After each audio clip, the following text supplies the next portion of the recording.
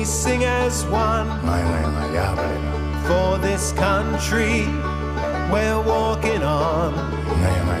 We stand together to protect this land. For the future, we're hand in hand.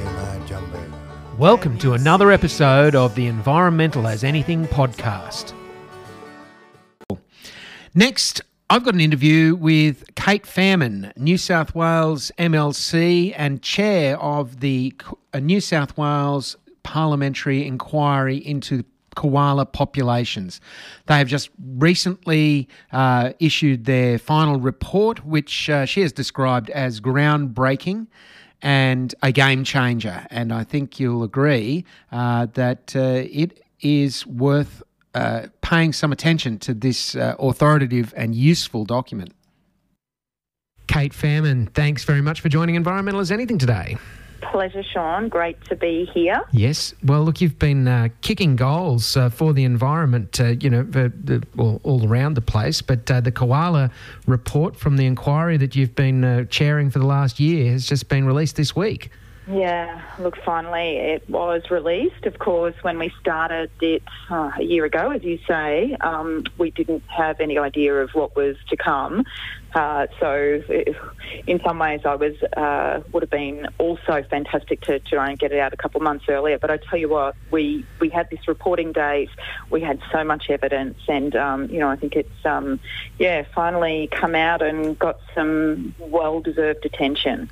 Yeah, it's a fairly weighty report. I mean, I haven't looked at the whole thing, but the summary I've seen of the 16 findings and the 42 recommendations, they're quite substantial. Yes, it was a bit of a feat, actually. There are, of course, members of pretty much all parties on there, bar the shooters and fishers in One Nation, which is a very good thing. But we had to get support for most of the findings and recommendations. We got support from all members, which includes Liberal and National Party members and, of course, Labor and Animal Justice. We had, there were some findings that the government couldn't come at, mainly around the criticisms around how bad their New South Wales koala strategy is. Yeah.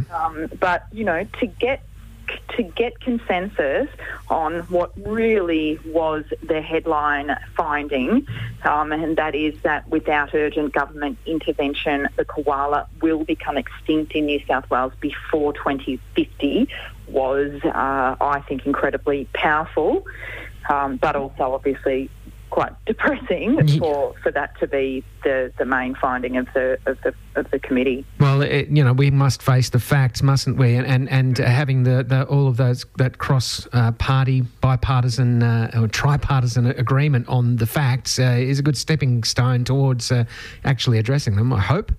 Yeah, well, to be honest, we just received such overwhelming evidence, many from experts, obviously, right across New South Wales, experts on the North Coast, Mid-North Coast, people who have been, investigating forest breaches and logging breaches, I should say, for a very long time, people who have been wildlife carers, koala experts, landholders, forest activists, environmental NGOs, councillors, council staff.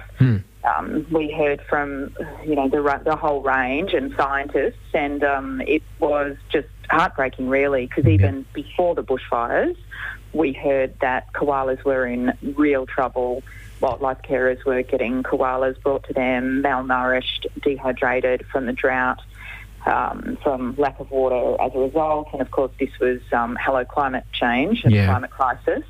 And then the bushfires came. Right, that's right. And we were, before the bushfires even happened, with the estimates of the koala population were around 36,000. But your inquiry found that it's actually likely to be substantially less than that, even before the fires, wasn't it? That's right. Well, to be honest, it was kind of frustrating to hear from government representatives of the public service to be quoting this figure consistently, including the Environment Minister, Matt Keane, of 36,000. This is a figure contained in its New South Wales Koala strategy, which was taken from a 2016 report by the Chief Scientist, which was taken from a 2012 finding into koala numbers, which was a ambitious estimate at best and had already signalled quite a decline in koala numbers over generations, right? So to be quoting that, which is essentially 8 years old, and if you factor in even that, which was ambitious, they shouldn't have been talking 36,000 in 2020 or 2019. But then we have reports by environmental NGOs, NCC, WWF and others that found that, in fact, we were looking before the bushfires at 15 to 20,000 across New South Wales. Goodness me. Yeah. So that's less than half, than the original estimate that the New South Wales government's been basing all of its planning decisions on. Well, then we heard the evidence, very distressing evidence, after the bushfires on the north coast and northwest of New South Wales, all of that around Armidale and everywhere, and some of the state forests up north as well. We had evidence from the likes of Dial and Pew from North East Forest Alliance and others. David Millage, a local ecologist, about the impact of those fires, and since then we've had numbers of up to 80% of koalas having perished in particular state forests that were called koala hubs. Yep. We heard this right across New South Wales. So, to be honest, I was very determined to get a figure, if you like, or a finding that wasn't just, they're in real trouble and we've got to do more, but we have to pull no punches here. We have to tell the truth, because for too long we have had koala strategies and announcements and everything else basically saying we're going to set a goal to stabilise and increase numbers and this is what we'll do, and they are just pulling the wool over people's eyes, and it's about time we had the truth. The truth is that government policies are sending koalas to extinction, and unless they stop their current approach, they have to admit that that's what they're overseeing. Yes, it does seem that John Barilaro has, determined to exterminate the last of our koalas. I was at the Myrtle State Forest yesterday with a group of locals who were out there deeply concerned about the state of the Banyaba koala corridor. Yes. And as you say, 80 to 90% of those koalas that were there are simply not there. And I can tell you from being out there looking for them that they're very, very hard to find any sign of them left in areas where there previously were, quite significant populations. Were you walking around burnt areas, or what was the state of the forest? All the areas that we were in around Myrtle State Forest has been burnt fairly comprehensively, some more intensively than others, but it's all beginning to sort of green up and spring back, in the undergrowth. But seriously affected by fires, very close to Rapville, which was hit by the fires, severely, like a couple of times, and very adjacent to Braemar and Double Duke and Bungawarban, all of which were affected by the fires, and all of which are significant koala population areas. All of them outside the Great Koala National Park. So we sort of still need a solution for the Banyaba corridor, but that's another story. This is, a celebration, I guess, of the facts that we are now have on the table with the Berejiklian government. It's now put on the table that these are the facts and the bipartisan agreement on such. What chance is there that we're going to be able to actually bring the Berejiklian government to heel, to do the right thing? Yeah, well, I think that one of the other things with this report, in terms of the positives out of it, we've kind of talked about the very sombering findings, but the positives is that this is a roadmap now for the government to, ideally adopt some of the recommendations. So as the chair, I get to kind of draft the report, if you like, and obviously some of the recommendations that a Greens chair would have liked didn't get in, including, say, for example, on phasing out native forest logging, or at the very least putting a moratorium on it until, full survey's done and what have you. But so that's important. So we don't have this isn't a Greens written report that is completely unacceptable to the government.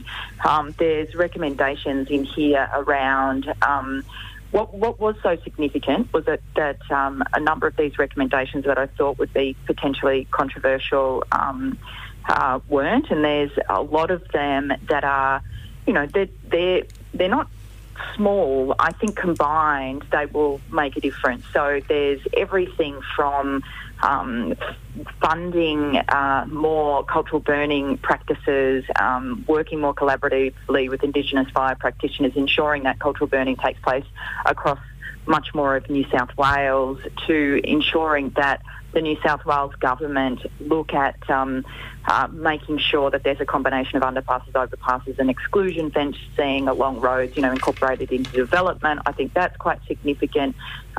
There's things like that the New South Wales government factor in climate change as a key consideration in the drafting of all relevant legislation and planning strategies. That seems like a very strong recommendation to me. That seems like a really powerful one to get through. He's just got through, and ensure climate change mitigation is a core component of all strategies to save the koala in New South Wales. I mean, that's not the situation at the moment. No. So there are some significant things. I've already spoken to the Environment Minister, Matt Keane, about this on the phone. I'm seeking a briefing with him in person to sit down with it.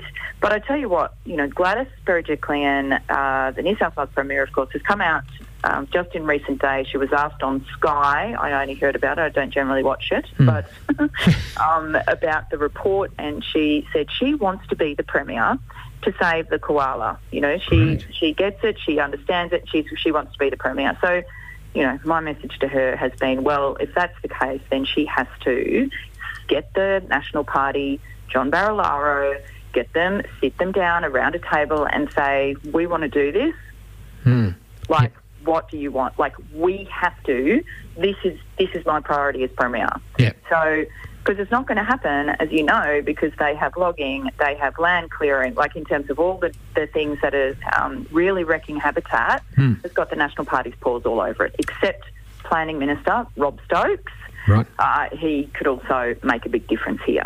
Right. Well, as you say, Matt Keane and Gladys Berejiklian must be having bleeding from the ears with a headache that John Barilaro and the Nationals are creating for them, because I think so. As I say, there's every week now we've had actions up here on the Myrtle State Forest. I know that Nambucca State Forest has had a blockade which has been very effective. I know that the Wild Cattle Creek forest area has flared up again after 30 years of peace. 20 at least years of peace in Wild Cattle Creek, and it's going off across the country. It can't be. It must be. Banging heads together within the party room must be the priority for them.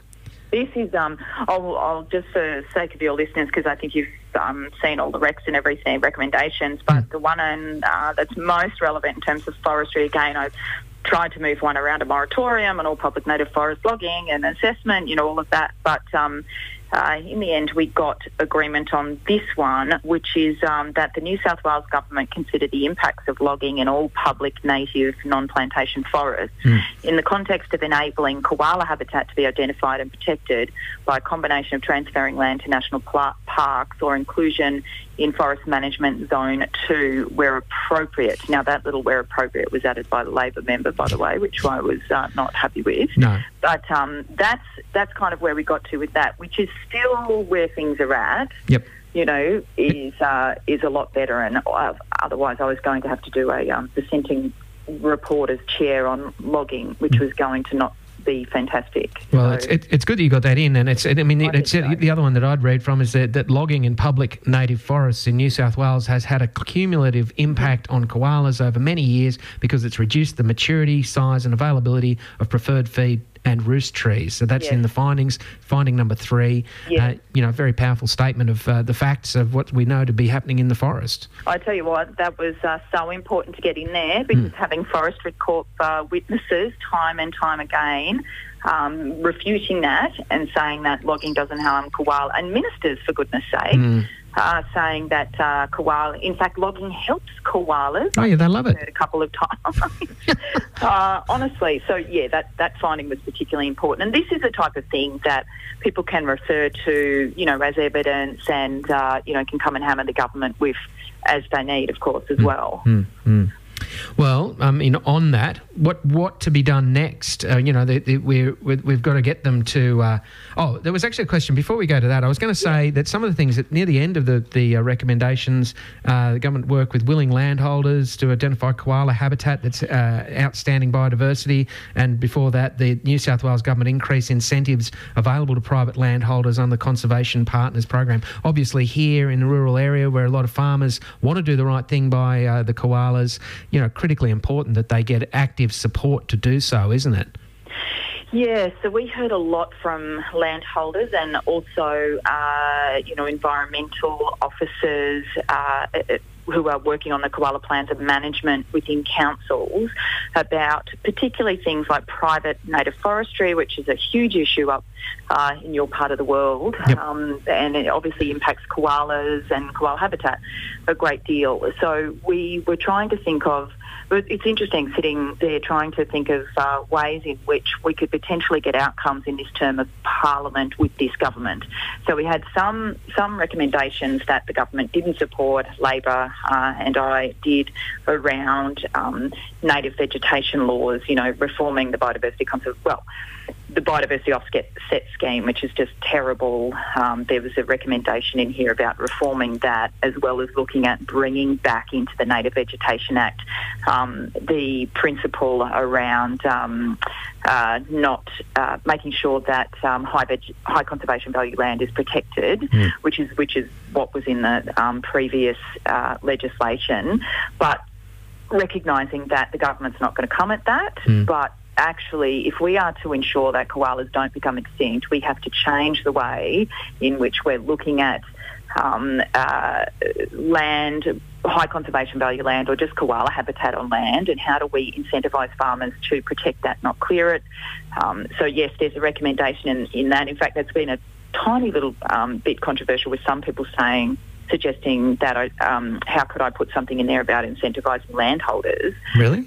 Yes. But we've, of course, that's happened for a long time under various conservation programs and wildlife, land for wildlife and what have you, but it just hasn't been enough. And what we have is, out of altruism and the goodness of people's hearts, they, and people who have often are struggling financially, actually, but want to do the right thing. And that's not, as we know, a lot of the time it's like with, recycling or taking keep cups.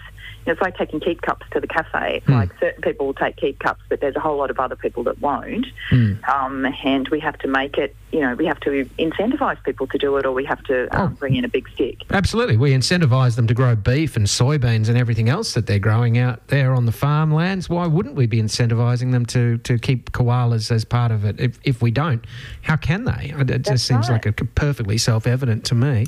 Yes, thank you. Well done. Thank you. Yeah, I think that one's incredibly important. And honestly, we got witnesses pretty much saying, I get paid more to clear land, or someone next door or whatever. I'm trying to protect my land. So and so next door, I know, is getting X numbers of thousands of dollars to bring in the loggers to send it to the timber mill.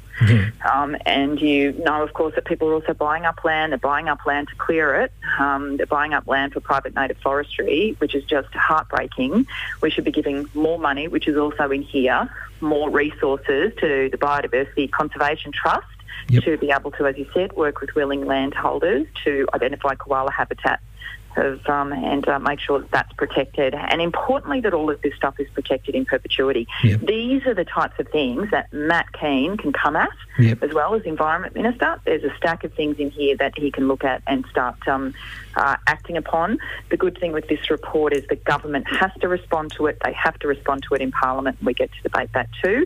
And if they don't respond, they have to respond. So this is, this will keep going. And this is a powerful document. Back to it. That's right. The one other thing I wanted to point to in it that struck me as being particularly apposite for our region was that the New South Wales government established new plantations on already cleared land, low biodiversity importance, to reduce further reliance on native forest logging. Now, that's a critical part of the campaign that we've been running for decades now, and it's fantastic to see it in print in this kind of authoritative document.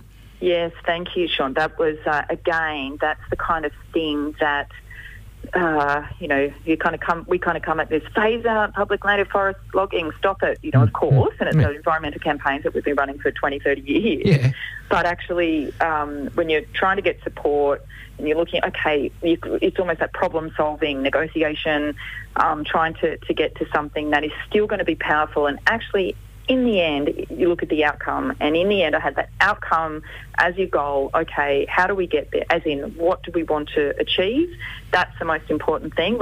If this can actually make a difference in terms of the survival of koalas in New South Wales, then, let's compromise on a few things and reach, get some good strong recommendations. Yep. I agree. That one would be fantastic. I don't see any compromise in a sustainably managed plantation timber industry. If plantation timbers are managed properly, then they can be, perpetually providing a resource of great value to us and sequestering carbon at the same time. So, then of course, it would actually be a natural. You would hope, kind of starting to see a transition anyway. Ideally, yeah. Absolutely. Well done. Look, we should wrap up, but before we do, or as we do, I'd like to get you to give us the call to action. What are we going to be doing now to get this from just being a terrific document into being the roadmap, that you talk for, the game changer that we hope that it will be? Yeah, so we have pulled together a website. I'm glad you asked because I almost forgot to plug it. So saveourkoalas.org, O-R-G. Yep. And basically we have summarised, if you like, into key areas the report itself. So this is something my fantastic team did over the weekend into a WordPress site, which is... has links to the full report, has links to the findings and recommendations, but importantly there's a take action there as well. And so that action around implementing the key recommendations and everything goes to Stokes, and it goes to, Rob Stokes, Planning Minister, and Matt Keane and the Premier around these recommendations. That's the first step. And if you, once you've signed that petition, I'll also be able to have people's details to continue to email them a bit about next steps in this campaign. People are incredibly, our finding got international attention around the koala this week and has been covered extensively. That's exciting. It shows how much people are, just so interested in this. Oh, people are impassioned. People are appalled when they hear that our koalas are still under threat from logging. They thought that we'd resolved this 20 years ago, and to find now that we're in this situation yet again, or still, it isn't causing a lot of controversy in what I'm seeing. A lot of people are just simply outraged, without from the get-go, which is good to see. Yeah. Well, Cate, look, thank you so much for that great work, and thanks for, taking the time to share it with us. Thanks so much, Sean. Thanks for having me on. No, anytime, please.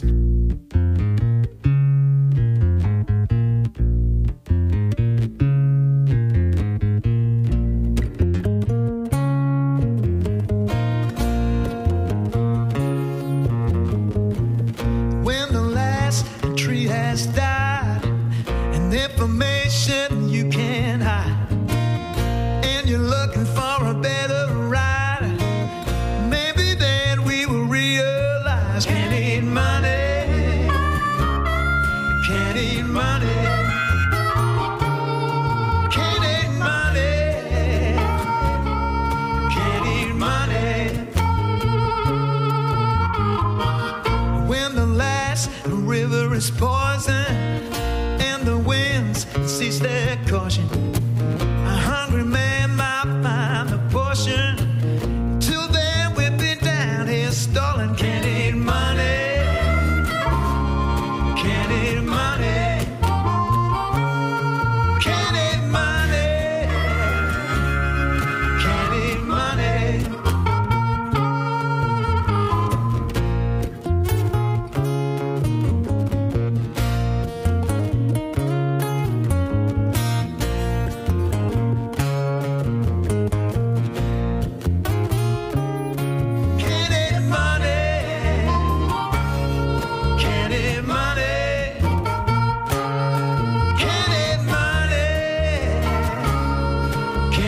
money.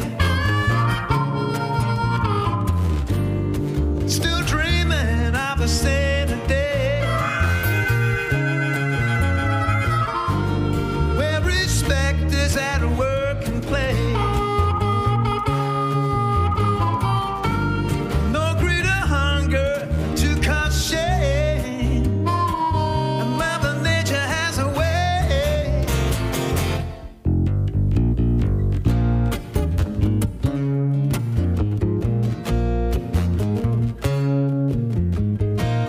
When the last fish is caught and the fisherman can't be sought, and supermarkets are filled with talk, and the world is an empty mall. Can't eat money, can't eat money, can't eat money,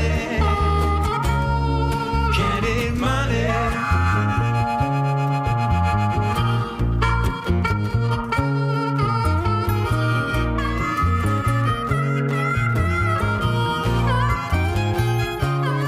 Can't eat money, can't eat money, can't eat money,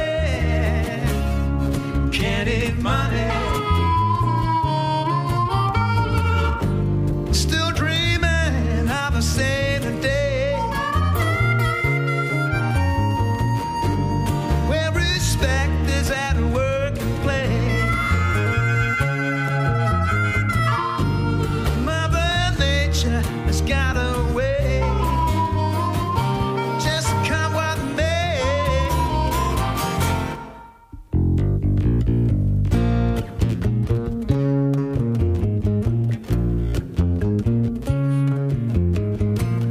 When the last tree has died and information you can't hide, and you're looking for a better ride, and maybe then we will realize can't eat money, can't eat money, can't eat money, can't eat money, can't eat money, can't eat money, can't eat money, can't eat money.